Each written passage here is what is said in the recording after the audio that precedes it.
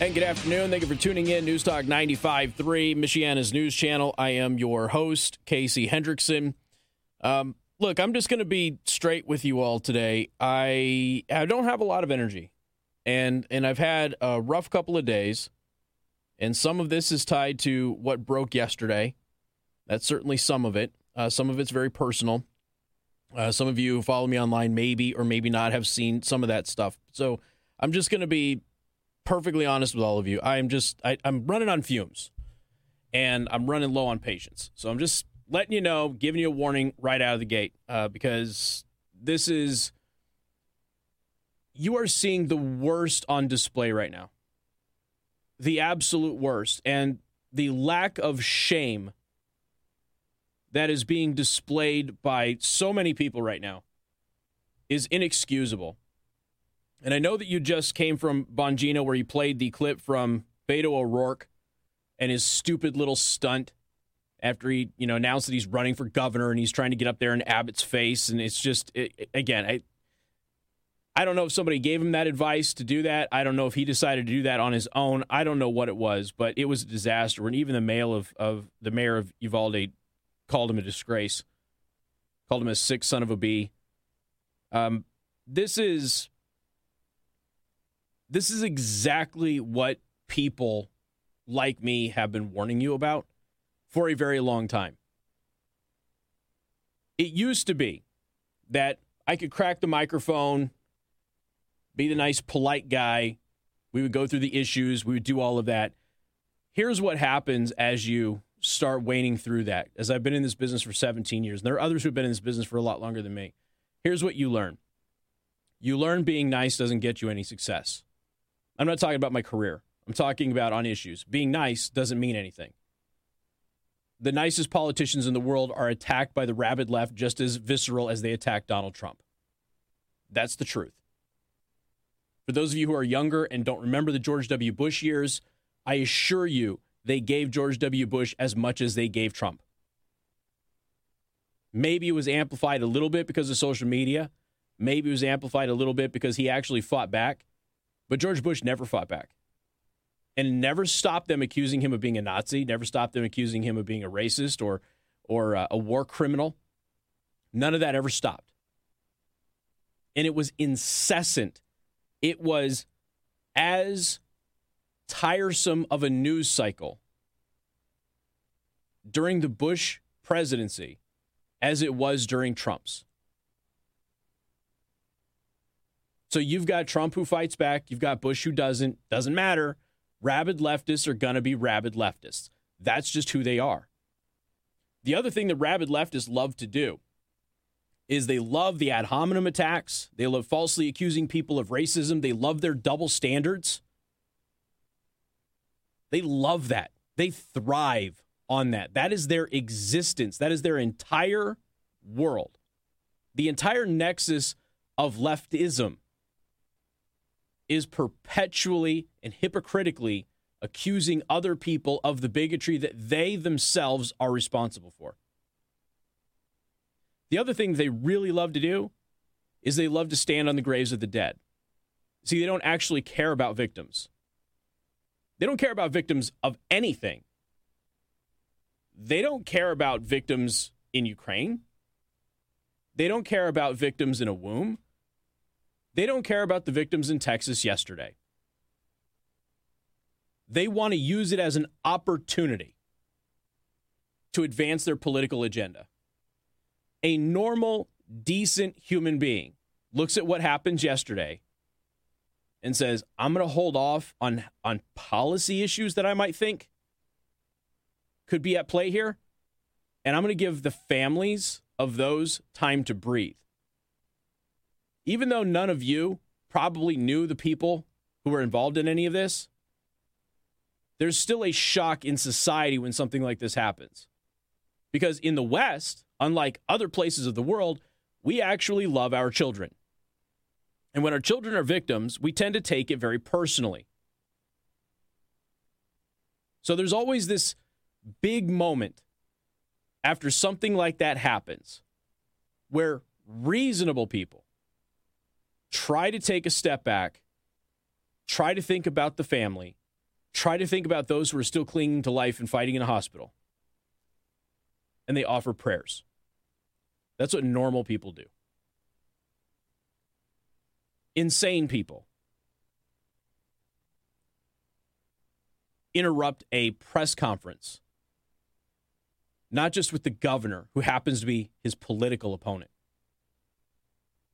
but with families of the victims standing behind him, and screams at the governor at an event where they are talking about the victims. That's what a crazy person does. That is somebody who should be, in a moral society, ostracized by everybody. Have you seen the headlines on the Beto O'Rourke incident? Fox has got it right. A couple of other places have it right. Not CNN. Not others. No. Not at all. Oh, he confronted Abbott about mass shootings. No, he didn't. He didn't confront Abbott. That's not what he did. That political theater there. Beto O'Rourke looked at all of the family of the victims that were standing behind Governor Abbott, and he just took a step right on the graves of their children. That's what he did. Some of us were wondering if Biden was actually going to have a positive moment. We didn't assume that he would, but when he opened his speech, and I will not play it for you today. I'm not going to subject you to what Biden did yesterday. But when he started that speech, many of us were surprised. We kind of looked around and said, holy smokes, he might actually get this one right.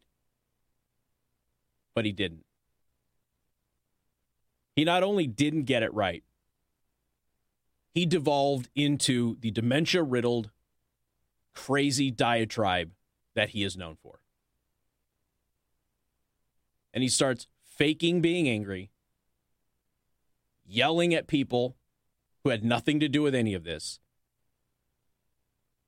throwing around false accusations against groups and people who had nothing to do with this. And he made it political. I've told you this before. The NRA has a standing position, even though none of their members have ever been involved in one of these shootings. But they're always blamed for them, which is what Beto O'Rourke did today. The NRA has a standing policy to not comment on these things right away. Their policy is to provide a cooling off period. Now, again, an honorable person, a person of character, wouldn't attack the NRA until the NRA is going to respond. Is that what leftists are interested in? No. See, they're interested in attacking the NRA while the NRA is not responding.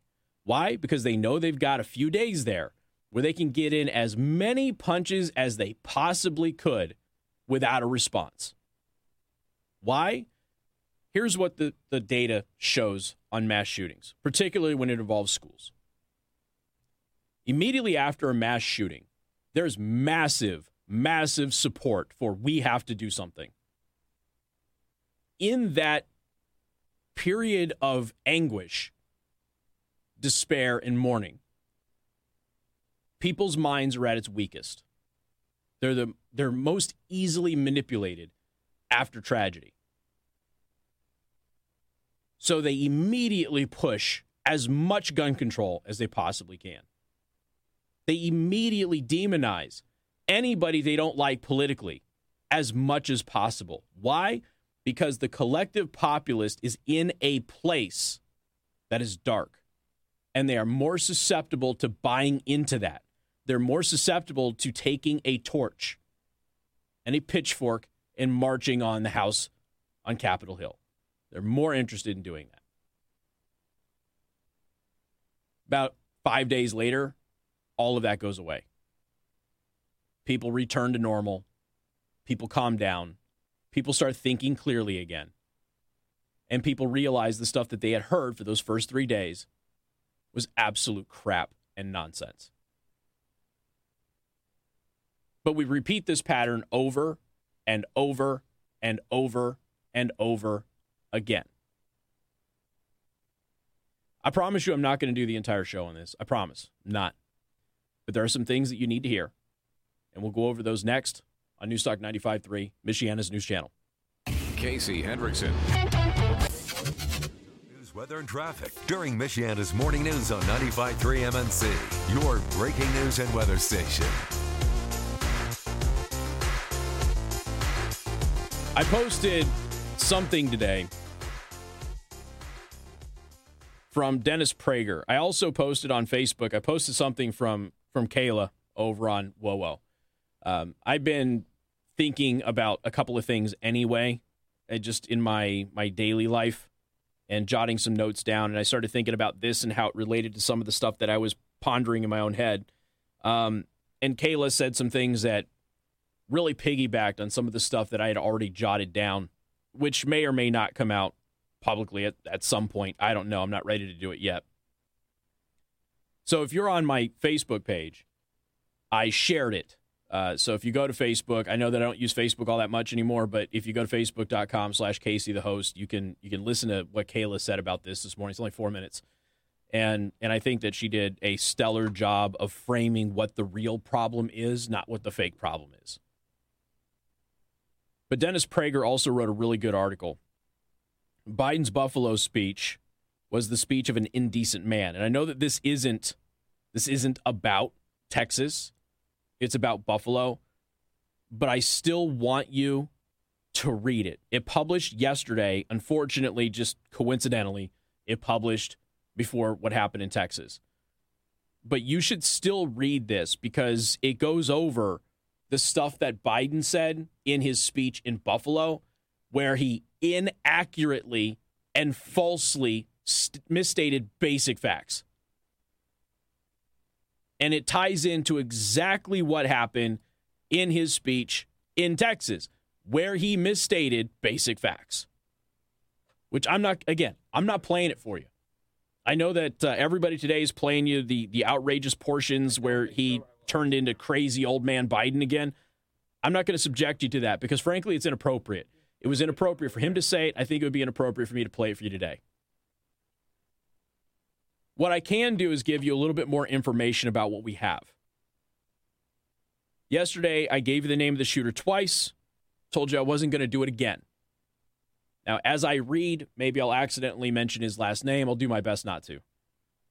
You already know he's 18 years old. We got 19 kids dead, 2 adults dead now. We got a shooter dead as well. I'm still waiting for AOC while she's running out there with her anti-gun rhetoric. I'm still waiting for Alexandria Ocasio-Cortez to acknowledge that the people that she hates so much, the Border Patrol, are the ones that took the shooter down. Because it was a Border Patrol officer who took the shooter down. We found out that school police also engaged in fire with the shooter who had cover.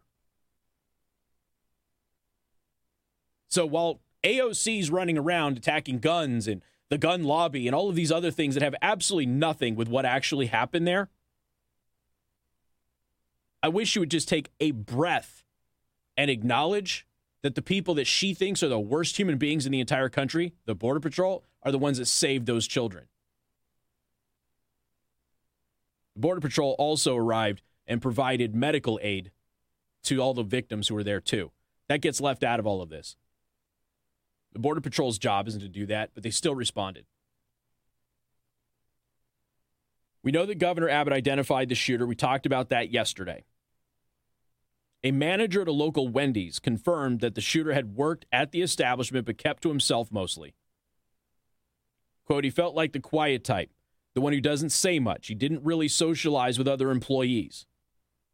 He just got to work, he got paid, came in and he got his check, went home. That was it. That's all he did. However, according to the Daily Beast, coworkers have a bit of a different story. Apparently, he was very threatening. He was particularly rude towards the girls and one of the cooks. At one point in time, he threatened the cooks by saying, "Do you know who I am?" They also said, they claimed, I don't have any evidence of this. They claimed that he sent inappropriate text messages to the ladies. Now, I told you yesterday this guy was giving off incel vibes. One of the female workers also said that at the park, there would be videos of him trying to fight people with boxing gloves because he would carry these boxing gloves around with him. So you're starting to get a picture now? I haven't seen an awful lot of this stuff in your corporate media. I don't know why. Yes, I do. But we're starting to get information about who this guy actually was. He was mentally ill. Massive red flags. Massive warnings. Nothing was done. Somebody also told the Washington Post that they had been friends until his behavior started to deteriorate, adding that he would often be bullied because of a stutter and a lisp. This goes back to a societal issue that I've told you many times before. We do not teach young people how to handle bullying, nor do many adults, frankly, interrupt and curb the bullying. At one point, somebody called the shooter, said that the shooter cut his own face with a knife just for fun. He said he would cut up his face with knives over and over. Another person who knew him said that he allegedly would shoot at strangers with a BB gun from a car. Now, again, rumor mills fly fast and furious after stuff like this. So I don't know how accurate any of this is, but I am passing this on. These are people who knew the shooter and some of their stories about them. We told you about the gun Instagram message that happened yesterday. I don't need to go into details about that. The woman that he sent those messages to still claims that she has no idea who he is or how he would even know her. She doesn't know him. This isn't somebody who went to school with him and he had fancied her from afar or anything like that. She has no idea who this guy is. We also told you that he posted photos of the 2 rifles that he had bought on his 18th birthday. A former classmate told the Washington Post that he posted videos on Instagram showing him screaming at his mother and cursing at her as she tried to kick him out of the house. Keep in mind, he would later shoot his own grandmother in the face. Quote, he posted videos on Instagram where the cops were there. He'd be screaming and talking to his mom really aggressively. So once again, known to law enforcement. Another classmate says that he texted him photos of ammo and firearms. He would message me here and there, and 4 days ago, he sent me a picture of the AR that he was using. And then he had a backpack full of 5.56 rounds, probably like 7 mags. This is somebody who has a long and disturbing pattern of behavior. Getting thrown out of his house by his mom, law enforcement getting called. Eventually killed his own grandmother before he walked into this school and did what he did. Now, Dana Lash, I think, had one of the best responses to Joe Biden's speech. She said the gun lobby didn't head his household. The gun lobby didn't neglect to monitor his behavior. The gun lobby didn't neglect to secure the school. The gun lobby didn't leave any doors unlocked. And the gun lobby didn't tell him to murder anyone. And Lauren Boebert is going directly after AOC. Miss Defund the Police. Gun-free zones have proven to be deadly. Let me know when you're ready to do your job and effectively protect our schools with armed security. She then says, let's meet and solve this. And I would like to remind everybody, Democrats are the ones who want cops out of school. What would have happened if those resource officers didn't engage the gunman yesterday? How many more kids would be dead today if those officers, if AOC and others like her had their way and they were out of that school? How many more dead kids would we have? But that's exactly what the leftists want. They want more dead kids so they can advance their narrative. Got more coming up. True professionals, over 25 years experience in this market painting houses. And they can do inside, outside, your cabinets, special projects as well. You go to 5starpainting.com, learn more about these services that they provide. Here's what makes them different. When the sales rep comes out to your house to do the quotation, they're going to be dressed professionally. They're not going to have paint all over them or anything like that. It's a true professional one-on-one experience. They also have paint consultations, these color consultations, if you will, where if you have a disagreement on a color, maybe your spouse wants a different color than you, or you don't think the color is going to work and what have you, or you just don't know what color to paint anything, they can come out there and help you with this. So that way you're going to get the best possible end result and make sure that your investment is protected. The other thing that they do differently is that they have a dedicated project manager for your job, which means from the start to finish, there's going to be somebody there making sure the job is being done right and is being done on time. Go to 5starpainting.com, mention me when you set up your free consultation, and you will get free paint when you do your project. 5starpainting.com, mention me, and get free paint with your project. From the Final Phase Electric Studios, from the first step to the final phase, industrial and commercial electrical done right. Casey Hendrickson.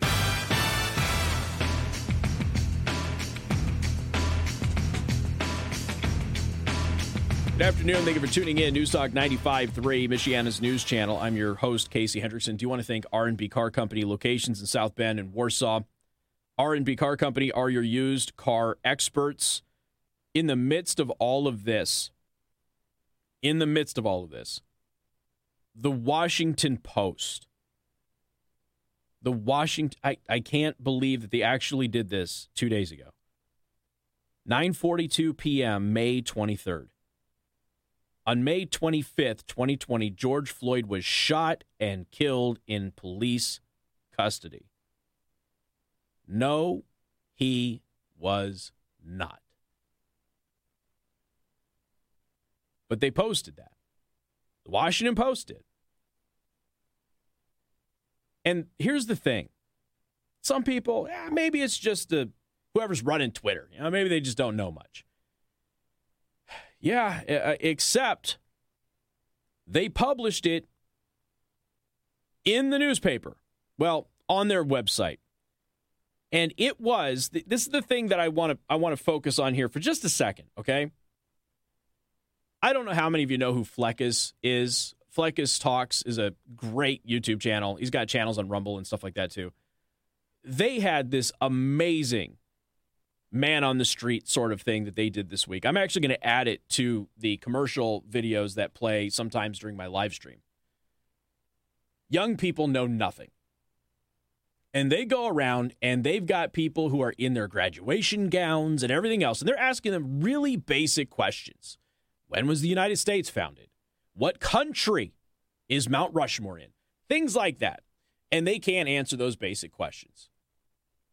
Now, when you run around and you still have Gretchen Whitmer in the middle of COVID doing hands up, don't shoot, which again is something that never occurred, but sparked the BLM movement, riots, violence, and death. This is a reader submission to the Washington Post. So a reader submitted something to the Washington Post, and the Washington Post published it. And then the Washington Post promoted it by linking to it and making a tweet about it. I'm assuming the reader who submitted this is not the one who made the tweet, because I don't think the reader has access to post tweets on Washington Post's official Twitter account. But I could be wrong. Who knows? It's a mess over there. On May 25th, 2020, George Floyd was shot and killed in police custody. No, he was not. So the Washington Post, not once, but twice, allowed this falsehood to get spread. And here's the thing. Tons of retweets. Tons of them. I'm sure some of those retweets were people going, wow, Washington Post is really stupid. Look what they did. But I'll bet a lot of them actually think that George Floyd was shot in custody. I bet they do. So, Mr. Democracy Dies in Darkness, Washington Post. These are the types of things that foment violence on law enforcement as well. And we have had a massive increase in ambush attacks and violence against police officers over the past couple of years. And right now, 2022 is looking like being one of the worst years in recent memory. If the trends hold, we haven't even gotten to the hot months yet, and that's where it all ramps up. So do you think maybe the news media running around and telling lies like hands up, don't shoot, causes violence. What else does the news media promote that might cause school shootings? There's lots of answers to that. And as I told you yesterday, and I was pleased that Bongino kind of covered today, focus on the basics. I have been appalled the entire time that I've been in this community at how easy it is to get into schools. Now, I come from a place where school violence is normal. Okay? This is people getting stabbed, shot, thrown through windows, things like that. That's normal where I'm from. It doesn't make the news unless it's an extra saucy sort of an event. One thing that we have, though, we got metal detectors going into school. We got police officers who are armed at school. We've got all sorts of things that are in place that you can't just walk onto campus where I'm from. Here, there are some schools that have started to do that. But I am still shocked at how many campuses that I'm invited to that I can just walk in and freely walk around the school. You just walk up to the front door and you open it up and you just walk in. If you're lucky, somebody in the office will see that you walked by and go, sir, sir. And because I'm not a bad guy, I will go into the office and I will get my badge and sign in and do my thing. But it is amazing how many schools here don't do this. Shocking. What would have happened if that school were locked? What would have happened? I told you yesterday we weren't sure if it was a field day or something was going on. We didn't know. Now we just know that the school is not locked. He just walked in. Unacceptable. Basic, fundamental security not being done in a place where you don't have a lot of protection. You have a few people there, and God bless them for being there. But that is a large campus for those people to cover. And yet, here in South Bend, viral story just last year. Now, she's gone now, but the former head of the Empowerment District kicking police officers out of school. Don't want you around, makes us uncomfortable while having anti-police propaganda on the halls of the school while the officer is there. That's what gets kids killed. That right there. Not protecting them. Not some political position. More coming up, 95.3 MNC. Casey Hendricks on News Talk 95.3, Michiana's news channel, your breaking news and weather station. Hey, good afternoon. Thank you for tuning in. News Talk 95.3, Michiana's news channel. I am your host, Casey Hendrickson. You know, we'll have some disinformation board news today because Jankowicz is back in the news, kind of admitted what she was going to do with the disinformation board. And this is the thing. Like, you have the Washington Post publishes this complete lie about George Floyd. And no backlash, you know, none of that stuff really happening from big tech, if you will. No censorship by big tech or any of that stuff. And this is the thing that you have to be so worried about. If we're going to have an event like what happened in Texas and people are going to start saying the things that they're going to say about guns, about crime stats, heard Brett Baer say something that wasn't accurate about school shootings yesterday.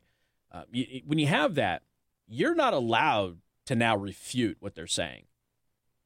When they run around and they tell you things like, mass shooters are all right-wing extremists, you're not allowed to point out that since the Clinton era, only 9% of them have been. You're not allowed to do that because they'll just censor you. When they tell you that it's white men, and I know that in Texas it wasn't, but when they tell you that, you're not allowed to present them with the evidence, which comes from criminologists, which show that that's actually not true. They'll just shut you down.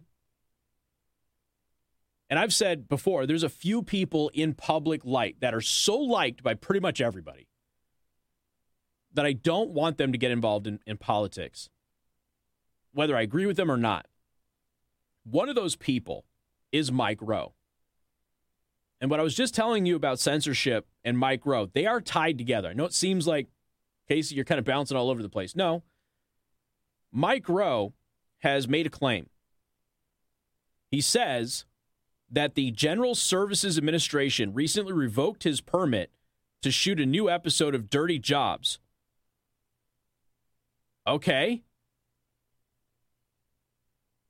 Why? Why would the GSA revoke Mike Rowe's work permit to film an episode of Dirty Jobs? Because he's making new episodes of Dirty Jobs, in case you didn't know. In a lengthy message posted on Monday on Facebook, and let's be honest, Mike Rowe, I love him to death, but all of his messages are lengthy. He loves to write. He explained why he didn't appear at the job site this week as scheduled to shoot an episode highlighting a woman-owned company in the Boilermaker trade. I don't know how many of you are familiar with the Boilermaker trade. There's not a lot of women in it. So here's Mike Rowe trying to highlight a woman in a Boilermaker trade, which is dominated by men. Should be something made for TV, made for woke, made for everything that society pushes, right? Rose said that to his both surprise and disappointment, the shoot was canceled at the very last minute when the GSA suddenly revoked our permit. I just wanted to assure you guys that this decision had nothing to do with me. Didn't have anything to do with Discovery or my production team. This decision was made solely by the GSA, who oversees the location where you are currently working. It required us to apply for a permit months ago. Obviously, we did. The necessary permits were quickly issued, and we were assured several times over the last few months that everything was still good to go. Then, just 2 days before I was scheduled to arrive, we received a phone call from a woman at the GSA who informed us that our permit was being revoked. When we asked for an explanation, she said security concerns. It's Mike Rowe, and he's filming Dirty Jobs. What security concerns at a Boilermaker facility again? When we asked her what kind of security concerns, she said she didn't know. She only told us that the decision had come down from the very highest levels within the GSA. Now, keep in mind, the GSA is the General Services Administration. This is the government. The TV host did not specify the location of the scheduled shoot, but posted pictures of what appeared to be M&M Welding and Fabricators, the company his show had planned to feature in the episode. Rowe went on to reference other places where the show is filmed in many sensitive environments under government control, citing previous permits obtained by the Army, the Navy, the Air Force, and NASA, adding, we even got a permit to film inside the National Security Agency. I've seen those episodes. Highly sensitive equipment that he was working with. Some of the stuff they actually had to cut out of the episode because it was classified. So he asked, what's really going on here? He said that his crew later received a call from somebody that he said sounded credible, who claimed that the permit was revoked because of Rowe's viewpoints. I don't know how Mike Rowe votes. I do know that he's not crazy. Maybe that's enough nowadays. According to this caller, he said, somebody at the highest levels of the GSA doesn't like Mike Rowe's personal politics and use their power to deliberately string us along until the last possible second for the express purpose of yanking my chain. Rowe then added that his personal politics are not a matter of public record and Dirty Jobs has no political agenda whatsoever. However, I do happen to have a hit show on Fox Business. It's called How America Works, and not everybody is happy about it. That is true. But I don't know how Mike Rowe votes. I don't know if any of you know how Mike Rowe votes. I've heard Mike Rowe say all sorts of things that are borderline. But see, Mike Rowe believes in something that a lot of people in a certain political persuasion nowadays doesn't believe in, and that is hard work. He's openly advocated for not going to college if you have other options that would be better suited for you and your skill set. Yeah, there's one political persuasion who really doesn't like that. That's their cash cow. That's their indoctrination program. And if you got somebody out there telling them that they probably don't need to go do that, well, you're messing with the system at that point in time.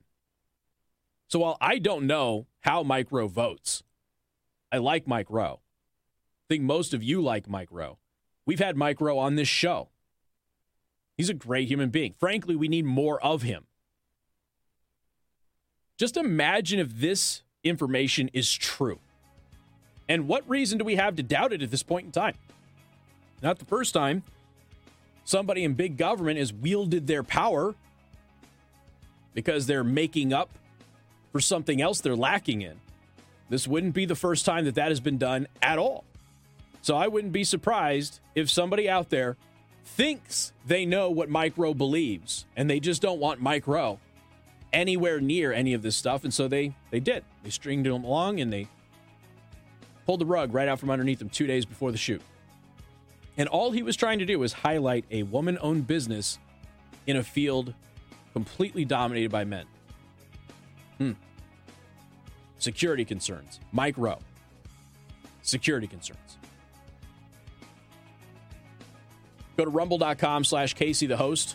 Hit that subscribe button. Follow me on Truth Social @Casey the host. More coming up. WTRC FM. Good afternoon. Thank you for tuning in. News Talk 95.3, Michiana's news channel. I am your host, Casey Hendrickson. Live stream up and running on Rumble, rumble.com/Casey the host. New website will launch this week, probably on Friday. Massive progress on it today. So for those of you who are already subscribed to the newsletter, you will get all the information about that. If you are not subscribed to the newsletter, you need to go to theburningtruth.us, subscribe to the newsletter. It is free. It's not going to cost you anything but your soul. So all you have to do is go to theburningtruth.us, click on that newsletter, hit subscribe. You'll get all of the updated information when it happens. There is a report that the FBI, no big surprise here, the FBI spied on millions of Americans without a warrant. We've been down this road before, haven't we? 3.3 million Americans have been spied on by the FBI without a warrant. Of course, federal officers will always tell you, nobody does anything like that. What are you talking about? Top House Republicans are demanding answers from the FBI after court-ordered information came to light showing that the federal agency had collected the information of over 3 million Americans without a warrant. Now, I would like to remind everybody that scumbag Comey was routinely violating your civil rights. Comey had a massive network of warrantless surveillance on American citizens. The FISA court caught it. Now, Comey had already been fired and he was gone as director of the FBI, but the FISA court had hearings about it, and then they had a ruling about how illegal this was and how egregious it was. And at the time, the interim director, Christopher Wray, pinky swore to the FISA court that they were going to end that program. That was the previous administration. That wasn't him. They weren't going to do it anymore. And then what happened? Christopher Wray got caught doing it. And then he got caught doing it again. All of this by the FISA court. We have talked about this for several years now. That's them, once again, lying to the FISA court, breaking the law, violating your constitutional and civil rights, and continuing to do it in violation of court orders. Nobody goes to jail. Nobody. In a May 25th letter to the FBI director, Christopher Wray, Representative Jim Jordan, who will be in town this weekend, and Mike Turner, Republican of Ohio, asked Wray to explain why his agency had wiretapped and gathered personal information on over 3.3 million Americans without a warrant. Now, my assumption is it's a lot higher than that. The FISA court's assumption when they were admonishing the FBI for illegally surveilling Americans was that they felt it was a lot higher than what they had been made aware of. Limited authority to gather foreign intelligence information is granted by the Foreign Intelligence Surveillance Act. That is FISA, which of course has the court that oversees it. Specifically, Section 702 of the bill says that the Attorney General and the Director of the National Intelligence may jointly authorize the targeting of non-U.S. persons who are reasonably believed to be outside the United States to acquire foreign intelligence information. However, this power can grant an expanding circle of possible searches to the FBI and other intelligence agencies. who can then use the same power against American citizens who had any interaction with targeted foreigners. Remember the targeting scandal? This is the one where Obama's administrative officials were just out there releasing all sorts of information about Republicans that have been wiretapped and surveilled, the unmasking situation that happened. Remember, it was the UN ambassador who was the one who was doing all this unmasking, and like no UN ambassador had ever unmasked anybody before, not a function of their job, but they were doing it to try and hide it. And for those of you who don't remember what unmasking is, like if you're going to surveil a foreign operative, okay? Let's say an ambassador. You're going to surveil the Russian ambassador. The Russian ambassador is having a conversation with an American. You are allowed to surveil the Russian ambassador's communications. You're not allowed to surveil the Americans. But if you're surveilling the Russian and the American and the Russian are talking, by default, that conversation is being recorded. So what has to happen is the American's identity needs to be sealed and hidden unless they end up as a part of an active investigation. That didn't happen under Obama. They were releasing all sorts of Republicans who were doing normal jobs. They were fulfilling their duties, but they were having communications with foreign ambassadors, foreign representatives, that sort of thing. And Obama's team was basically, they were surveilling everybody in Trump's team illegally. And then they were telling everybody about it illegally. And of course, no crimes are committed, but that didn't matter. Historically, insight into how FISA has been used against American citizens has been limited and hidden behind a classified report. However, November 2020 decision by the FISA court, which serves as watchdog for the U.S. intelligence agencies, required that the Office of the Director of National Intelligence report the number of U.S. person queries run by the FBI against Section 702 acquired information. So in accordance with that requirement, the Director of National Intelligence released an annual statistical transparency report, which included data on how often the FBI gathered info on American citizens using Section 702. Now, that was just in 2021. In total, queries against U.S. citizens came out to 3,394,053 searches. Now, that is in 2021. You know what happened in 2020? Only 1.3 million such queries were made, which is still way too much. So all of a sudden, from 2020 to 2021, there's a massive leap. So Biden gets into office, and all of a sudden, the FBI triples the amount of warrantless surveillance on American citizens that happen. Now, keep in mind, this report is coming out at the same time that the World Economic Forum is happening in Davos. And they are consistently, every single day, there is a new proposal for some mass surveillance of the global population under the guise of safety.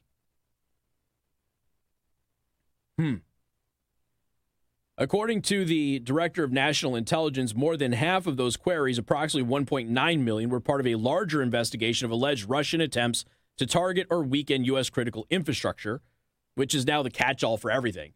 Friendly reminder, Russia didn't hack the DNC server. They lied about that, which I told you they lied about it the day that story broke, because you could clearly see that they weren't Russian hackers who were responsible for going into that server. It was crystal clear to anybody with an IT background that was nonsense. Let's see. This is not the first time that the FBI has been caught red-handed overstepping its legal authority under Section 702 in November of 2020. The FISC announced that the government reported numerous incidents in which the FBI reviewed information gathered under Section 702 without obtaining proper permission from the court. I'm just going to repeat what I have told you before. The FBI is the FSB. If you don't know what the FSB is, that's Russia's secret police.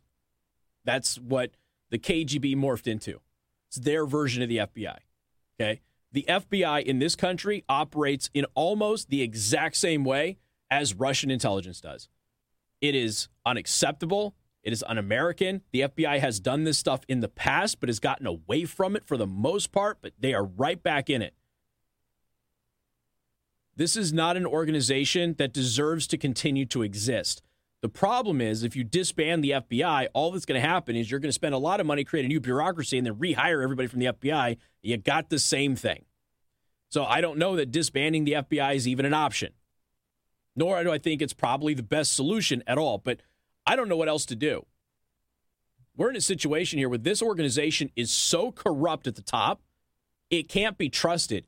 It's literally engaging in trying to fix elections and overturn the results of elections. And they've been caught red-handed doing it several times. How much more information do we need from the FBI that they routinely violate your constitutional rights? They get no punishment for doing it. They've fabricated evidence against political opponents. They've orchestrated entire campaigns to thwart people being elected and to boost other people being elected. That's just in addition to all of the horrible stuff that they have done in the field over the past several years. And I'm not counting the big things that have happened in recent memory, but I'm just talking about just some of the horrible stuff that the FBI has done in the field where they kill people who are unarmed and then they cover it up and that sort of stuff, and then nobody gets punished. That type of stuff. This is an organization that nobody trusts anymore. And with good reason. And the FBI has nobody to blame but themselves. So I don't know how you do this. I'm pleased to tell you that there are more agents that seem to be leaking information to the press from inside the FBI. That's at least a good thing. We don't want them to leak classified information, obviously, but we do need them to release information to the news media about what's actually happening with corruption in the agency. The problem is that the entire leadership structure of that organization is a Washington, D.C. swamp cesspit. That's all it is. Got more coming up. News Talk 95.3, Michiana's news channel. Good afternoon. Thank you for tuning in. News Talk 95.3, Michiana's news channel. Listener brought me a Bang energy drink. I'm very grateful. Thank you so much for that. I do appreciate it. But I will do my best not to read into the Delish Strawberry Kiss flavor. I will. Not that I'm not flattered. I am. But I will consume this probably tomorrow. I've already had enough coffee today. I'm on my second, and I'm using like the super caffeinated coffee. For those of you who are just tuning in, this is a listener taking care of me because I've had a rough week, and it's not all tied to the story yesterday, but there's additional things that have happened yesterday and today. Along with just some minor stuff earlier in the week, and it's taken a toll on me. I didn't really realize how bad it was until probably about 11 o'clock today. And then I used a lot of energy to make sure I was very pleasant at a lunch meeting today with a really awesome dude who's in town and visiting, and we've been trying to link up together. And I think I just used all of my positive vibes energy on making sure that I was at least a decent lunch guest. And I got back here and it just kind of fell out. So I appreciate you guys taking care of me and looking out for me. You know how much I need my energy drinks and my coffee. So thank you so much for that. All right. Man, so much. I'm doing my best, folks. I know that you have been hit with a lot of rough stuff today. I know it. I do.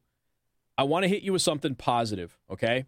And this is going to be a local, state story, but I want to hit you with this positive thing because we were going to talk about this yesterday.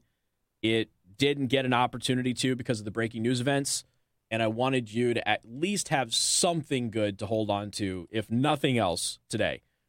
We are going to, in the 5 o'clock hour, we are going to tell you about an amazing local organization for veterans. A friend of mine, Kenny's coming in from Freedom System. We've got this dinner coming up here, and we're trying to sell tickets to that thing to raise money for local veterans. And we desperately need your help. So Kenny's going to come in and tell you all about his organization and what this event is about that I'm going to be at. And we're hoping that you'll buy tickets and help some veterans out. That's coming up at 5 o'clock. But in the meantime, something broke yesterday in the middle of the chaos with the breaking news in Texas. Indiana, according to NotTheBee.com, Indiana is one of the many red states that have governors who are unwilling to actually stand up for conservative principles and unflinchingly state the reality that boys are boys and girls are girls. With the opportunity to do just that a few weeks ago, Indiana's governor, Eric the Chinless, vetoed a bill that kept men out of sports, out of women's sports. Okay, we talked about this Eric Holcomb's reasoning for that was illogical. He tried to pretend that there wasn't an issue with this at all. Meanwhile, the author of the bill is dealing with this very issue with their kids. Fortunately, Republicans in Indiana were willing to balk at the state's GOP head and went on to override Holcomb's wishy-washy, cowardly veto. Now, not to be, I realize you're not in Indiana and you don't know this. Holcomb doesn't run the GOP here. Holcomb is a puppet of the GOP 3-minute stations, but he is not actually in charge. I realize that in most places, the governor, the executive, is the guy who basically runs the party. Holcomb doesn't. Holcomb's just a stooge, okay? That's all he is. He's just there to be a stooge. He's an egomaniac, and other than that, he's not much good to the state of Indiana. You know, the best you can say about Holcomb is at least he's not a leftist. And that doesn't say much, because a lot of his policies through COVID were leftist policies. Holcomb tried to compromise Indiana girls, but the legislature was not about to have it. So here's the thing. Indiana legislature voted Tuesday to override the governor's veto of the anti-trans bill that bans transgender girls from participating in girls' sports in K-12 schools. Governor Holcomb vetoed the bill back in March. We talked about that, of course. He said the bill fell short in clarifying or creating policy to ensure fairness in school sports. Basically, he just spoke out of his backside, which is what Holcomb is really good at. If he has one trait, he has the ability to speak out of his backside. In his veto letter, he said he echoed the Indiana High School Athletic Association's concerns that the bill does not address inconsistencies about enforcement across different counties and school districts and will cause confusion and litigation against schools. No, it didn't. We read you the bill. And I'm sorry, the Indiana High School Athletic Association, of whom I am generally a pretty big fan, was way off base. The bill was clear. The bill was concise. It was not an issue. He also pointed to pending litigation seen in other states that have passed similar laws, where courts have enjoyed or prohibited the laws from taking effect. Now, he then said in his letter in March, he basically said any bill brought forward should address the issues raised in these lawsuits. No, if you are so scared of a fight, if you have no principles, because that is where Holcomb is. Holcomb has basically, three principles. Holcomb has three principles. Okay, principle one, he believes in higher taxes to pay for infrastructure that he says is already the envy of the Midwest. Okay, that's what he believes in. He campaigned on that. It was the first thing that he did, and then he completely contradicted himself in his first address to the state. That's what Holcomb believes. That's how he started his governorship. Principle number two, you should wear a stupid face diaper. No scientific evidence it works. All the scientific evidence is the contrary, but that's what he believes. Remember when he tried to take credit for beating COVID before the Delta surge because of his face diaper thing? Didn't see him come out and go, wow, I was wrong about face diapers. Didn't see him do that. But he loved running around telling everybody that he beat COVID. He loved doing that. Principle three, he believes that federal money coming to the state of Indiana is more important than any potential health effects from vaccinating your 5-year-old. He said that too. He said that he would relinquish his emergency powers if there was a big push to vaccinate young children in the state of Indiana because he wanted the federal money. Those are his principles. His principles are money over values, money over people, money over his constituency, and money over children. That's Holcomb's value set. This is what happens when you don't have a chin able to hold any common sense up in the top of your head. Luckily, the legislature overturned this. He doesn't want to fight with anybody. He's a coward. He runs from these fights. Any type of bill that gets passed by Republicans is going to face lawsuits. Doesn't matter what it is or where it is. You've got to be willing to stand up for what's right. Got more coming up. News Talk 95.3, Michiana's news channel, MNC News Time, 4:31. Time to check out Impress Jewelry Creations, creating meaningful jewelry for the moments that will last a lifetime. This. All right. Final phase. Industrial and commercial electrical done right. Casey Hendrickson. And good afternoon. Thank you for tuning in. News Talk 95.3, Michiana's news channel. I am your host, Casey Hendrickson. Do want to thank R&B Car Company, locations in South Bend and Warsaw. R&B Car Company are your used car experts, not exports. All right, here's the thing. When did I do this? So about 2 weeks ago. Okay, 2 weeks ago, I had Tudor Dixon in. This was May 6th, so it was more than 2 weeks ago. May 6th, I had Tudor Dixon on the show. Tudor Dixon is running for governor in the state of Michigan. And she's a former, conservative commentator, and I enjoyed my conversation with her. I enjoyed my conversation with her staff in and around that interview. I've enjoyed some of the things that she has said just on the campaign trail. I like her. Now, does that mean that she's the only candidate worth potentially voting for in the Michigan gubernatorial primary? No. However, something fishy is happening in Michigan, and it's not just Gretchen Whitmer. Something fishy is happening in Michigan. Top Republican Michigan governor candidates have now been ruled ineligible for the ballot because of a lack of valid signatures. Really? Interesting stuff. The Detroit News. Former Detroit police chief James Craig and businessman Perry Johnson, two of the top candidates for the Republican nomination for governor, did not submit enough valid petition signatures to make the ballot, according to findings by the Michigan Bureau of Elections. Now, let's just stop there before I tell you the shenanigans that are actually happening to our neighbors next door.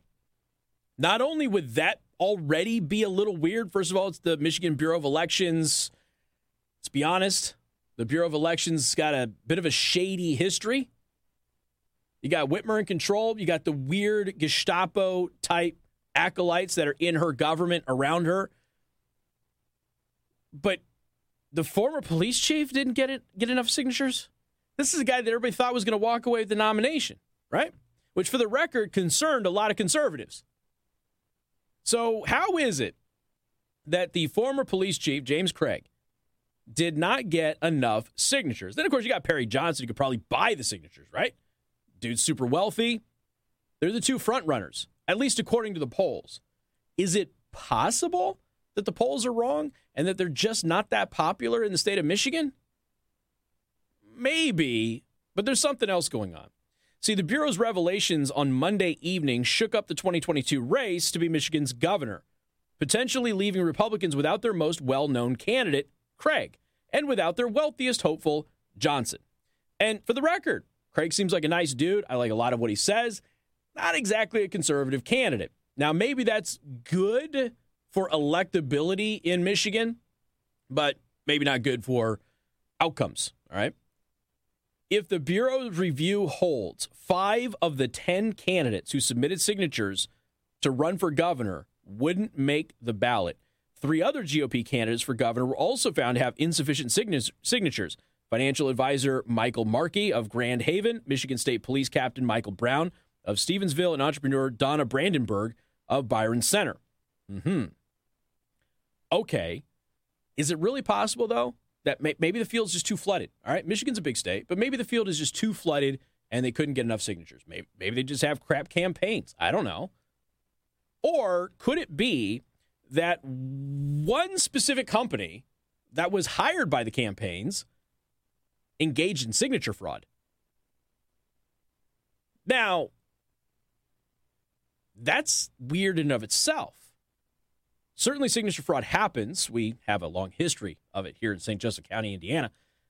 The Bureau of Elections tied the fraudulent signatures to 36 circulators in one company. One company. The Bureau does not think that the candidates had any idea what happened or had involvement in the scheme.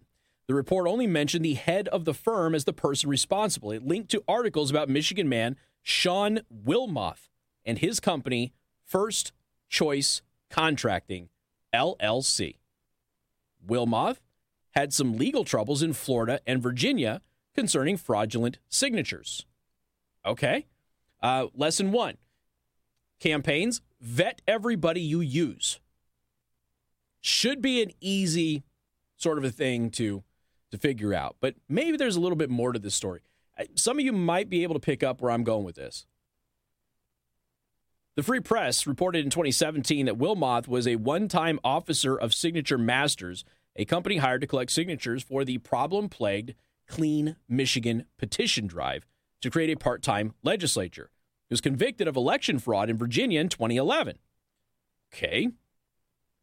Wilmoth pled guilty in September of 2011 to 2 felony counts of election fraud and was sentenced to 2 concurrent 5-year sentences, with 4 years and 8 months of the sentence suspended on the condition of good behavior and repayment of court and extradition costs. Now, this is all according to a report from 2011. So this is a guy who, according to the Democrats, shouldn't exist because there's no such thing as voter fraud unless, of course, a Republican wins. Then there's massive voter fraud run by Vladimir Putin. This is an individual who has been convicted of voter fraud in other states, who's now running a signature collection business in the state of Michigan. How does that happen?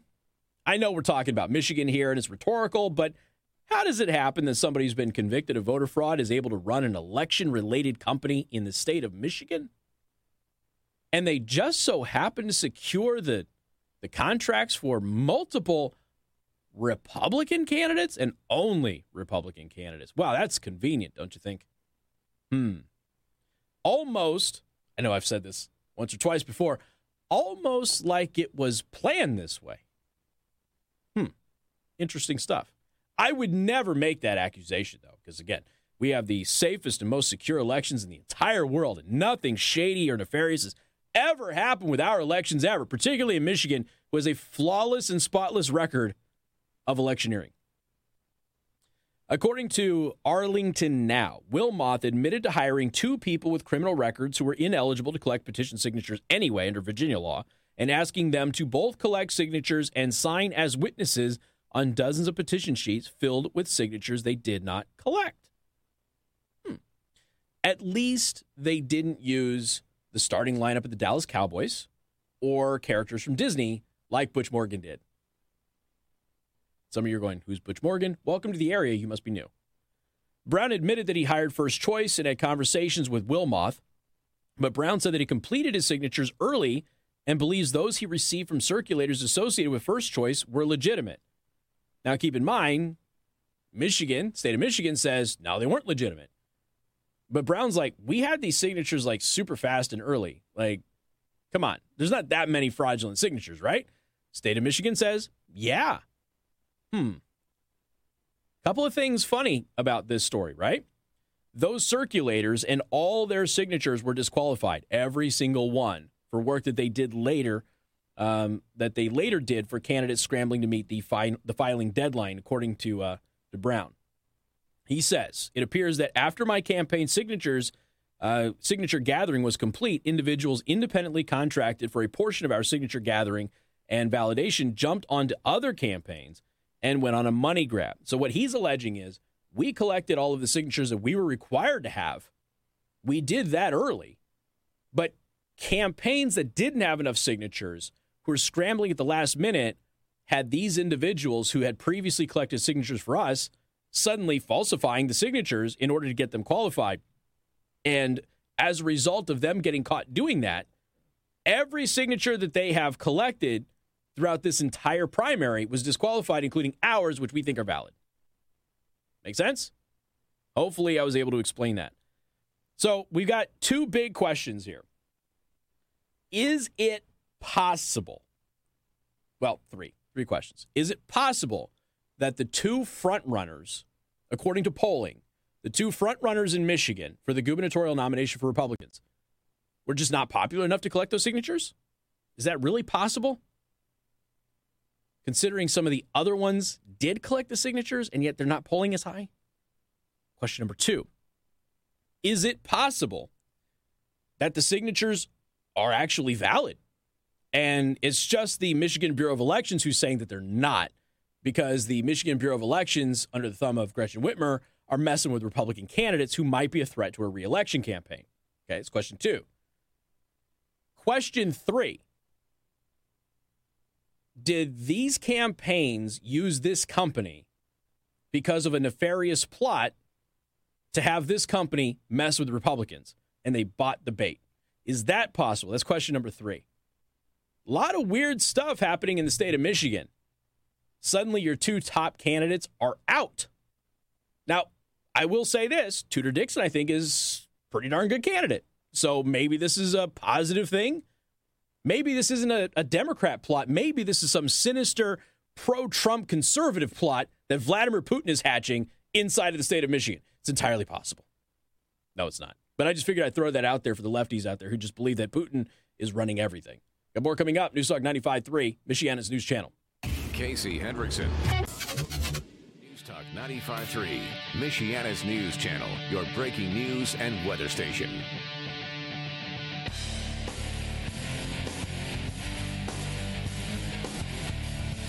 Good afternoon. Thank you for tuning in. Newstalk 95.3, Michiana's news channel. I am your host, Casey Hendrickson. Coming up at 5 o'clock, I have my friend Kenny. He's going to come in. He's actually in here harassing me already.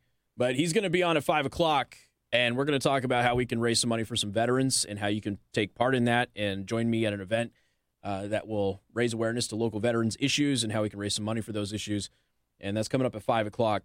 And we're, again, live streaming, rumble.com/Casey the host, rumble.com/Casey the host. Also now on Truth Social, since they opened Truth Social up for everybody. I still get people popping onto Truth every single day saying, wow, I didn't know it was available for everybody. So it is. They opened it up for everybody. You go to truthsocial.com. You can sign up there.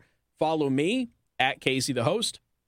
All right. I got to talk about LeBron James's son. Now, I know some of you are going to be like, who cares about LeBron James's son?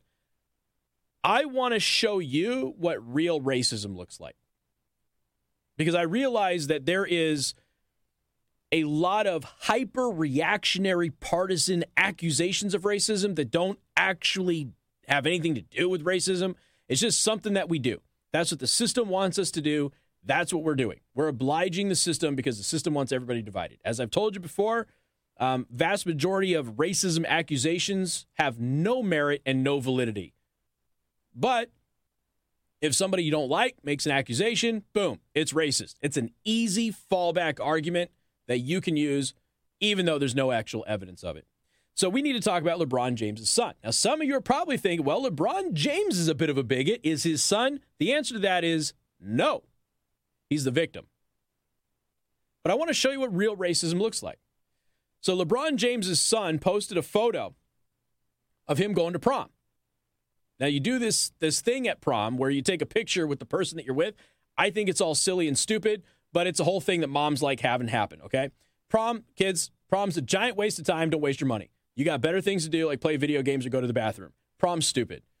But he wanted to go to prom. Super famous kid, son of a famous star, got, pretty attractive young lady on his arm. He's going to go to prom. Here's the problem. LeBron James, for those of you who don't know, LeBron James is a black man. His kid also happens to be a young black man. Prom day, not so much. Blonde hair, blue eye, porcelain skin, attractive young lady. He's a good-looking young man. Yeah, that's a problem. LeBron James's kid is not allowed to take a white girl to prom, ladies and gentlemen. That is the problem. So what ended up happening is a bunch of people, I'm just going to read you some of the tweets, okay? Bronny James posing with a white girl for prom, just disgusted. The Snow Bunny. Crisis is real when it comes to black athletes. Oh. Here's another one. I hope Bronny ends up with a black queen like his mom. Somebody else should have got a black queen like his dad. Angry face. Bronny got a black queen of a mother at home and still decided to board the YT train. Oh. You know what none of them actually mentioned? First of all, for all I know, they're a really happy couple that's been dating for a long time. I don't know anything about them. Don't care to know anything about them. But what I find interesting about this is that he is posing with two other couples. One of them happens to be a white guy with a black girl. They didn't say anything about that. The other one looks like he's mixed race, and he appears to be posing with a black lady. They don't really care about that. See, this is what real racism looks like. This is what real racism looks like. Now, I've already told you, here's what the data shows. Young black men want marriage. They want family now. I realize in the past, they didn't, but they do now. Young black women, Young black men are finding it very difficult. They are finding it very difficult to line up in a long-term relationship with young black women. You know who is available for that? Young white women. young white women seem to be more receptive to the traditional lifestyle that young black men are looking for. So they tend to line up where they are in their life at a young age. This is something that we are seeing, studied. This is not my opinion. This has been studied, and they are seeing this trend. There's an income issue that is happening with young black men and young black women. Young black women are making more money than young black men, but young black women will not enter into a long-term relationship with a young black man who makes less money. So they're seen as incompatible to young black women now, according to the research. Not my opinion. So young black men who are looking for family are looking in other directions for that. And it's interesting to me that he's a young athlete, probably going to go on to bigger and better things. And all of these black women are really jealous that he seems to have found somebody, and they're accusing her of basically just digging into his wallet. I wonder how many of those ladies who are criticizing this young lady here, I wonder how many of them are just wishing that they were in her place and digging in his wallet too. Young men, be very careful about who you date at a young age. Doesn't matter what race she is, no matter where she comes from, especially if you're an athlete. Very, very careful about what you do in that whole dating sphere. Because there are some, they're going to come for your wallet. They think you're going to be successful and wealthy one day. Oh, they're going to come for you. You watch how quick they get impregnated. Be careful. But this is what real racism looks like. For all I know, this is a happy young couple. You should leave them alone. Got more coming up. 95.3 MNC. WTRC FM and HD1, Niles, South Bend. To the final phase, industrial and commercial electrical done right. Casey Hendrickson. And good afternoon. Thank you for tuning in. News Talk 95.3, Michiana's news channel. I am your host, Casey Hendrickson. Some of you have heard over the past couple of days, I've been telling you about a veterans benefit that I'm doing here on June 4th. And this is with a local organization, freedomsystem.org, and they help veterans here locally here in Michiana. Joining us right now is Kenny Holmes from freedomsystem.org. Hey, by the way, man, you're a previous Hometown Heroes winner, too. Yeah, I am. Thanks, Casey, for bringing that up. So we're both veterans. Kenny did a bit more than I did, but, you know, we linked up. Gosh, we linked up pretty close after I got here. Yeah, we have the same realtor. And then, is that how that happened? Yeah, Lisa. Same. Okay, so Lisa's the one who did it. All right, that makes sense. So then we link up. We ended up becoming friends. Freedom System gets launched. Freedom System is, again, it's a local organization. I get this question a lot. How can I help veterans? But, you know, okay, I get it. Some of these national groups are great, but I want to help veterans locally. I want to make sure it stays local, and Freedom System is all about that. So tell us about Freedom System, and then we'll talk about the event that's coming up on the 4th. Excellent. Yeah. So here in Freedom System, what things that we do, you know, we try to keep everything here, and we want to make sure that people are able to connect with one another that have like ideas. So when you have a veteran that just gets out of the service, and the veteran does a really good job of getting out of the service, the military does a really good job of training them. But then when it comes right down to it, they don't give us the way to be a civilian again. They don't teach us, hey, you can't say that, or you shouldn't say that, or that joke's inappropriate. So what we do is we have an outlet for that, and we teach veterans kind of how to cope and reintegrate. You know, this has been one of the focal points that a lot of advocates have been pointing out to. One of the reasons that maybe we have such an issue with veteran suicides is that there just isn't this decompression period where they're properly reintegrated, because it is a different world, and civilians will never understand this, but veterans do. And you cannot comprehend how different of a world it is. So much so, let me give you an example. I was split op, which means I went to basic training the summer of my junior year and came back for high school. Not a good option. Don't do this. If you're watching this right now, I don't even know if they still have split op. Never do this. You are a different animal when you get out of basic. You have no business being in high school after that.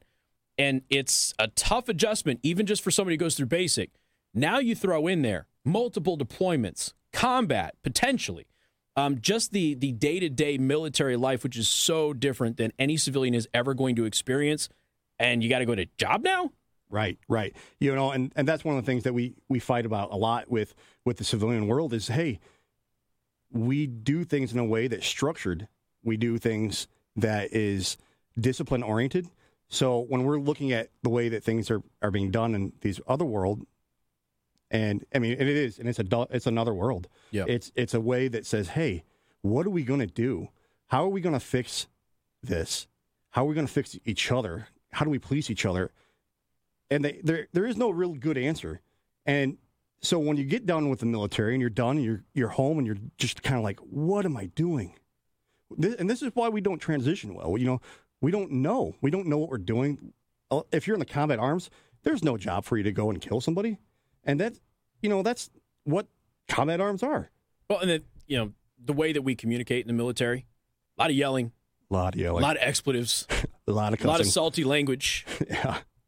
Doesn't work with the HR department right up the road. So this leads to being fired, being isolated, substance abuse starts coming into this real quick. It happened with me. Happens with a lot of other people.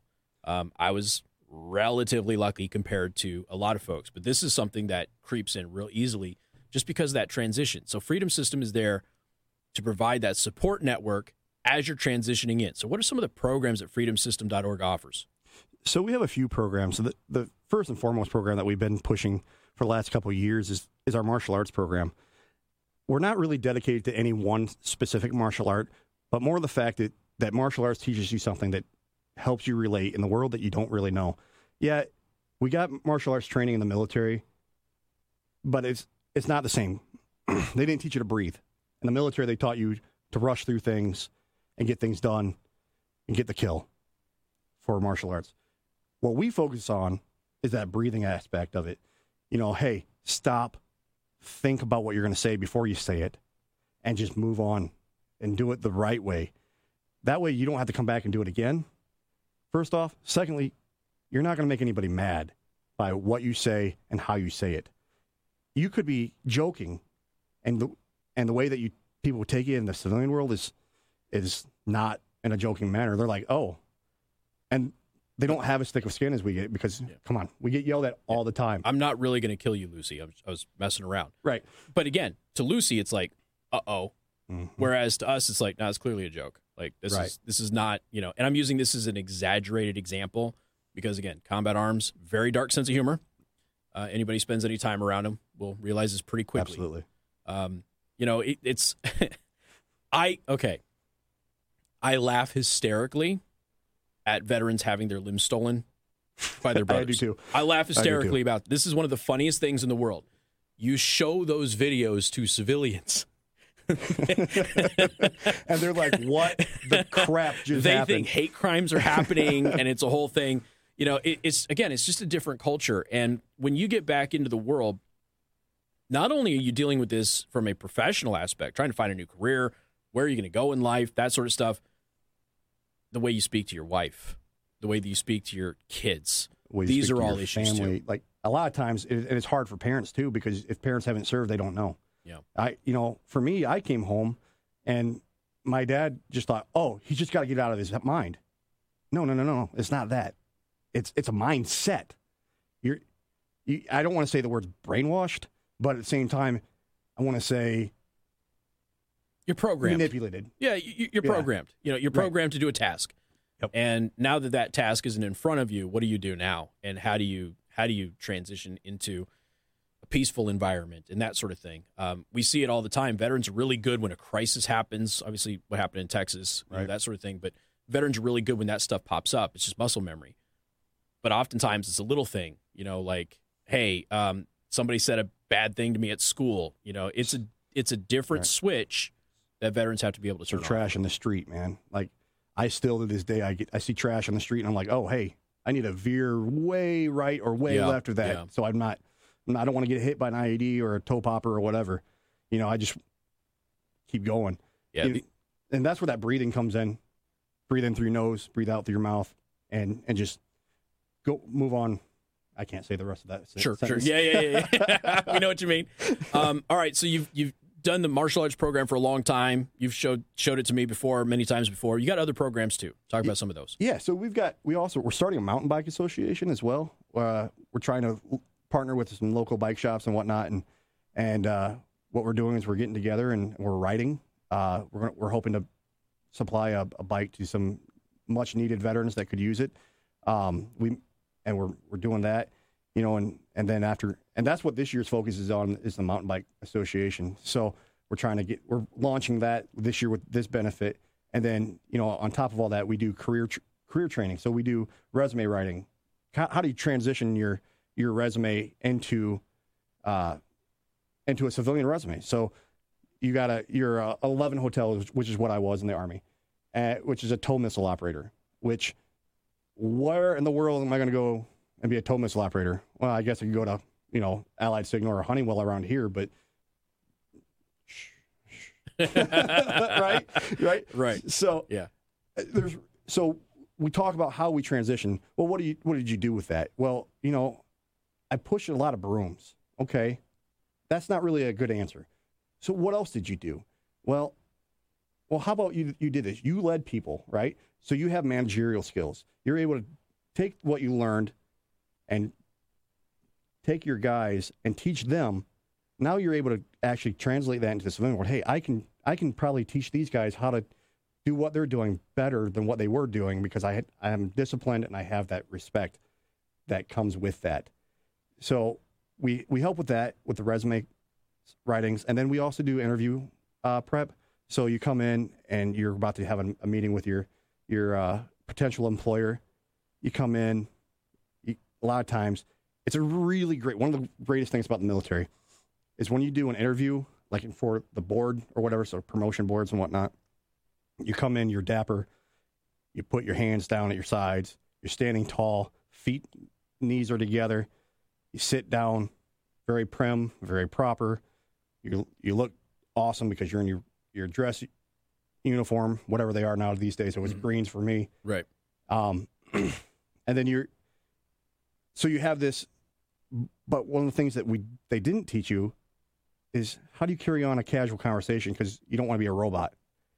And so we'll teach that as well. How do you become somebody that's not a robot? Yeah. Not the very pointed, I still get criticized for this from my family. I'll walk into a store, somebody like, hey, what do you need? I'll be like, blenders.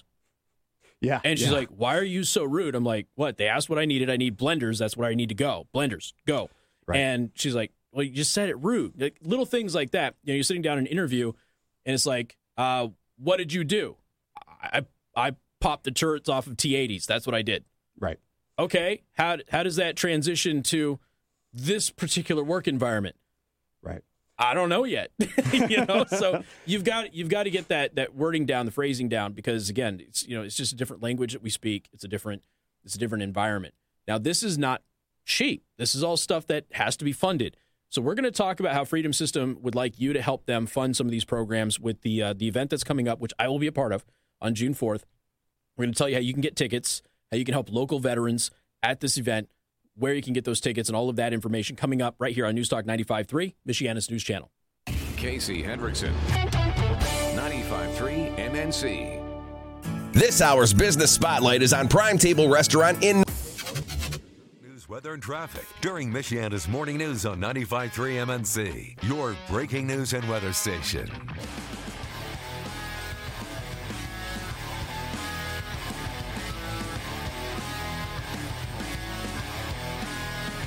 And good afternoon. Thank you for tuning in. Newstalk 95.3, Michiana's news channel. I'm your host, Casey Hendrickson. Kenny Holmes from freedomsystem.org is joining us. What's up, man? Hey. Good to see him. He walks in here. Of course, we're making my new producer a little nervous just because we are who we are. But here's the thing. freedomsystem.org is a local organization that helps veterans, and it helps them with that transition from military life to civilian life and some of those growing pains that come with that, making sure that they don't walk into a workplace being the monsters that they've been trained to be, making sure that they are able to provide for their families, take care of their families, not alienate their families. And this is something that civilians just, they can't really do. But veterans are able to help each other do that. And so when you have veterans who have already transitioned back into the world, they've already had those missteps because these programs don't typically exist, they can help other veterans make that transition. So here's what we got. We got an event coming up. So this is Remember, which is going to be on June 4th, okay? I'm going to be there. You're going to be there. A lot of veterans are going to be there. We need people to buy tickets so we can help raise money, which will help local veterans here in Michiana. So tell us about the event. So, we're going to have a lot of cool things going on. I absolutely, the coolest thing obviously is having you there. You haven't heard my speech yet. I'm sure I will. So there's that, but we also are having some raffles and some good food and little silent auction. We're going to have a mountain bike there, a couple of handguns for auction off, and then we're going to have a quilt. Last year our quilt went for almost $3,000. So that's what really kind of funds us throughout the whole year. We only do one benefit a year, and that's it. And then the rest of the time we don't worry about fundraising because we want to concentrate on the veterans. And we really, really want to be able to help and really want to be able to get these programs off the ground and keep them stabilized. And unfortunately, it costs money to do these things. Yeah. Well, and you guys, unlike some of the bigger organizations, like you don't have like a marketing department and a fundraising department. I mean, it's right. Small organization. It's us. It's the board members. It's the 6 of us. And so this is your one and only event. So I mean, this is your big one every year. So we have an opportunity for you to go to freedomsystem.org. You can buy tickets. You don't have to be a veteran to attend this thing. We're just trying to raise money for veterans, and right. This is going to be a fun event. Yeah, we encourage everybody and anybody that can and will participate. It's a lot of fun. It's oh my gosh, it's so much fun. Now, if somebody wants to participate in the silent auction, do they have to have tickets to the event, or can they go to freedomsystem.org and still participate? How does that work? So, unfortunately, you have to attend to be able to. We don't have the software to be able to run the silent auction. So you got to be in person. You got to be in person, but that doesn't mean you have to buy the tickets at the door. Buy the tickets to go. The tickets are specifically for the supper. So the general admission is like 8:00. And my wife's probably going to kill me for saying that because I don't remember the actual itinerary. I should have brought the itinerary, but so the event is going to be on June 4th, 5 p.m. Yes, and we have a cocktail hour. 3 minutes to your next. We'll get a drink for us for free. Like it's a free hour of for the ticketed holders that are going to be there to have that cocktail. Okay. And this year is the Blue Caraco Margarita. Oh, one of my favorites, by the way. Fantastic. So you get to come, get to hang out, chill out. But if you want to participate in the auction, it's something that has to be attended in person. Right. So you'll pay general admission to get in. That's the meal. You get your cocktail hour. And then if you want to purchase additional tickets to participate in the auction, that's how that works. Yes. Okay. What are the ticket costs to get in? So, I'm not exactly certain. We have to look.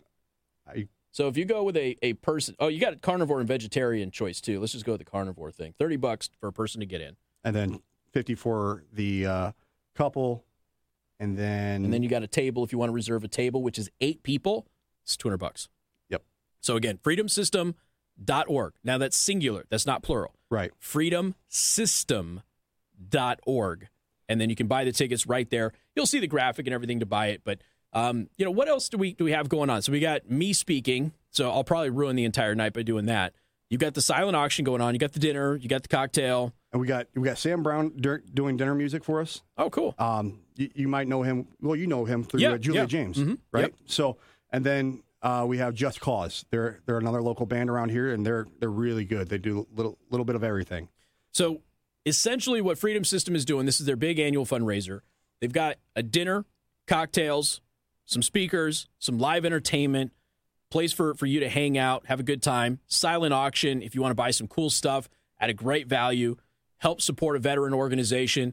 And then, of course, the big thing is we're helping local veterans. That's the thing. And I know a lot of you are, that you give to other organizations that are national, but I always get this question. So I mentioned it in the last segment. We want to donate to an organization that we know it's going to stay here. It's going to help local veterans. We don't want our money going, somewhere else. And not that we're not opposed to that, but we also want to help veterans here locally. And this is a great opportunity to do that. I've known Kenny a long time, I know this organization. I've done things with this organization before. You fed the homeless vets. You do this on an annual basis too. You've done a lot of great things for veterans in our community that have gone, we'll just say, unnoticed by the news media. So you've been low on people's radar. Yeah. But I think Freedom System, it's time for Freedom System to take that next step and not be so silent anymore.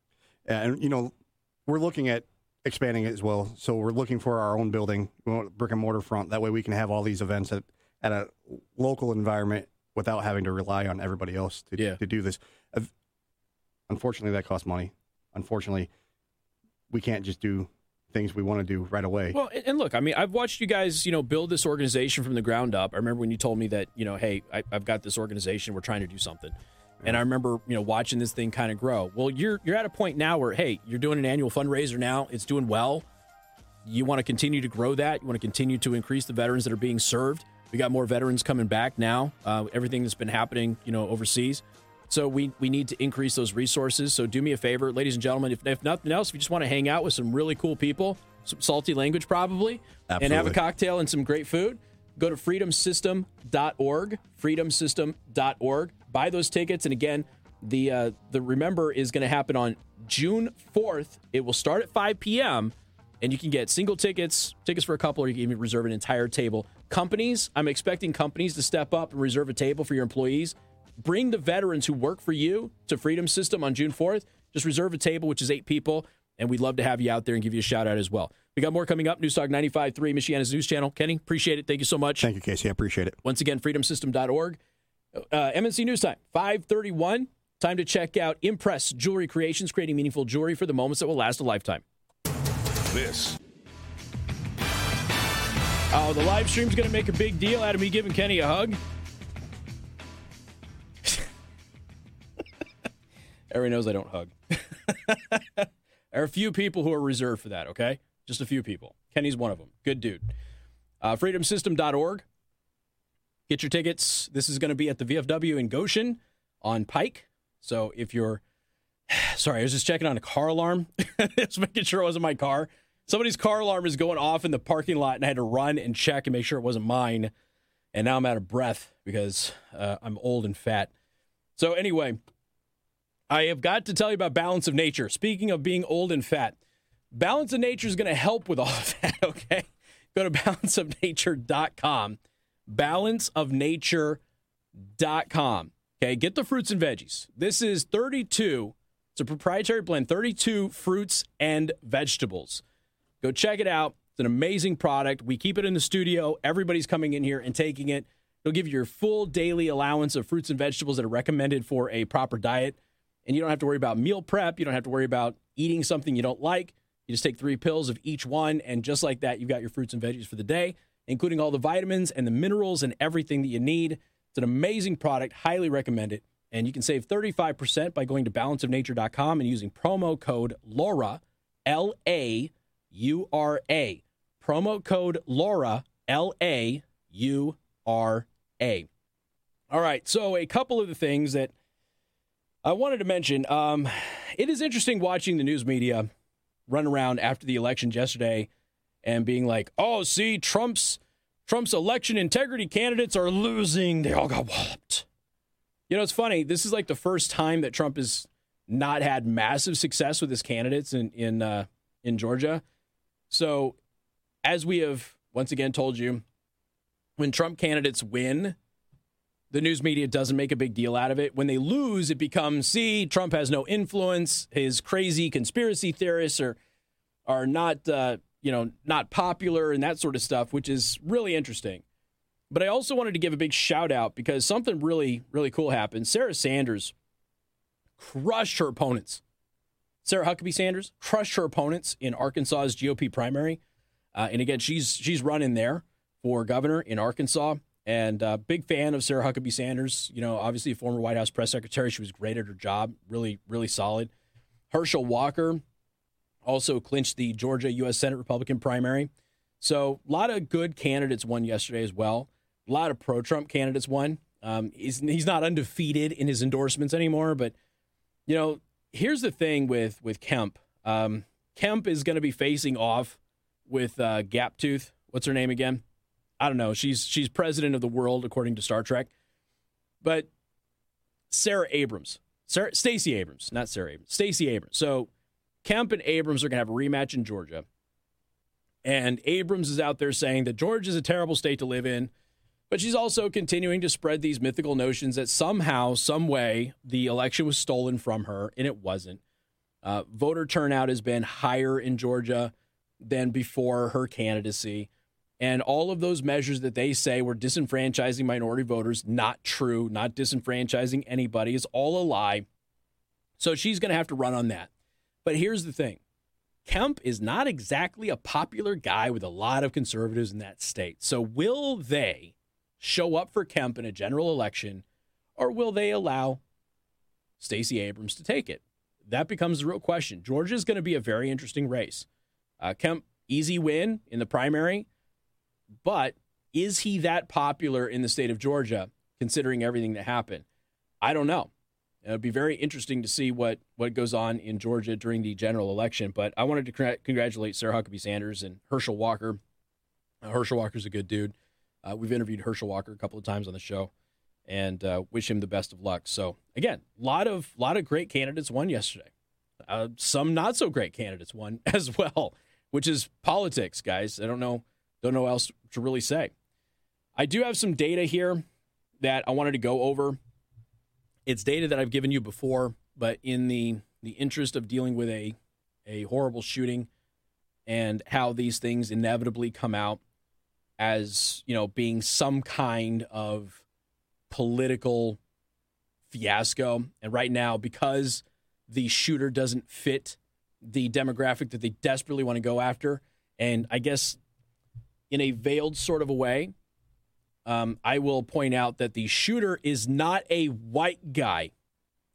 And because he's not a white guy, they're not going to make a big deal about a white guy going out there and shooting a bunch of children. Is that important? Is it relevant? No. But the media and the activists will immediately look for something like this. So because he's not, they're focused on the guns.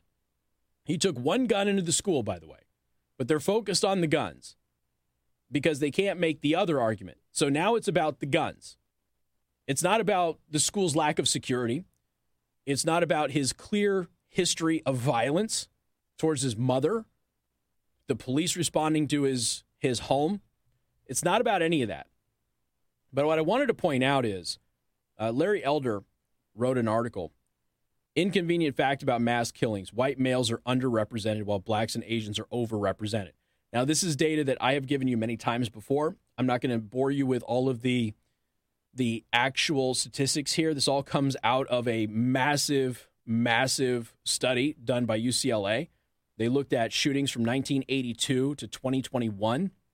And, look, blacks and Asians committed 17.4% of the shootings, and 12.3%, they represent 12.3% of the population. So if you want to really take a look at this data, if it's at all interesting to you, you can. You can also find that since the Clinton era, only 9% of mass shootings have actually come from what you could call any extreme right position. Most of them who declare a position are left-wingers. Most of them don't actually declare political affiliation at all. Got more coming up. Newstalk 95.3, Michiana's news channel. 95.3, Michiana's news channel. Also, shout out to Greta Van Susteren, who's joined Newsmax. So I think she'll shore up that lineup pretty good on Newsmax. Greta Van Susteren's obviously great at what she does. Fantastic. So it's good to have somebody like that back on television on a network that is much better than where she went after she left Fox. I ran into an article here a couple of days ago. Electric vehicle registrations have surged across the U.S. I think I mentioned it on the show earlier in the week. According to Automotive News, Experian is reporting that nearly 158,689 electric vehicles were registered for the first quarter of 2022. Tesla, with 113,882 of them, accounted for nearly 72% and stood alone in first place by a wide margin. Kia came in second with 8,400 450 registrations with its EV6, and Nero leading the way. So they got two offerings. Ford secured a place within the list with 7,407, which is a 91% increase over the first quarter of 2021 for them. So the reason I'm bringing this up, now I get the hiccups because I'm running around with coffee in my gut. The reason I'm bringing this up is there's another article here. Report, deadly summer blackouts are inevitable as renewables struggle to replace reliable energy. So you've got, again, additional reports about the power grid with additional weight on the power grid and draw from the power grid coming from electric vehicles in the summertime. And now, once again, we are starting to get serious warnings about brownouts and blackouts and everything else. The North American Electric Reliability Corporation released an annual summer assessment covering June through September. They had grim predictions of repeated blackouts throughout the country. The entire western United States, along with a majority of the Midwest, Texas, and western South, face high or elevated risk of energy emergencies brought on by severe drought, unreliable solar, and supply chain issues hampering conventional sources of energy. That's not me. That is the North American Electric Reliability Corporation. So they say they've been doing this for close to 30 years, and this is one of the grimmest pictures they've ever painted. That's what they told CBS News. So do yourself a favor, make precautions. If you have a generator, get it serviced and maintained. I know that I have to do that as well. So it'll be ready to go throughout the summer months. And if you don't have a generator, may I suggest that you get one? Because we now have at least 5 entities predicting power outages and brownouts and things like that throughout the Midwest for this summer season. So do what you can. Get everything that you need to get prepared for a blackout just in case it happens, because right now all of these so-called experts are telling you that it is highly likely, I should say. Here's Bill O'Reilly. See you tomorrow. Bill O'Reilly here. The O'Reilly